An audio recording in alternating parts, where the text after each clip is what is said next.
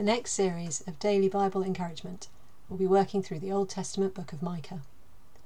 Micah was a prophet who spoke God's word to God's people sometime between 748 and 687 BC. The nation of Israel had been living in Canaan, the land God promised them, for many generations, but they'd not consistently lived as his people.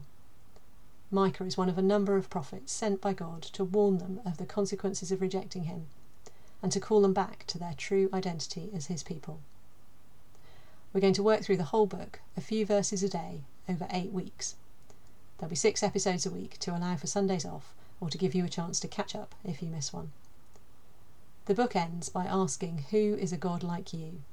And Micah's own name means, who is like Yahweh? So as we look forward to this new series, please join with me in praying that we would see more clearly who our God is and what he is like, so that we would worship and follow him as he deserves.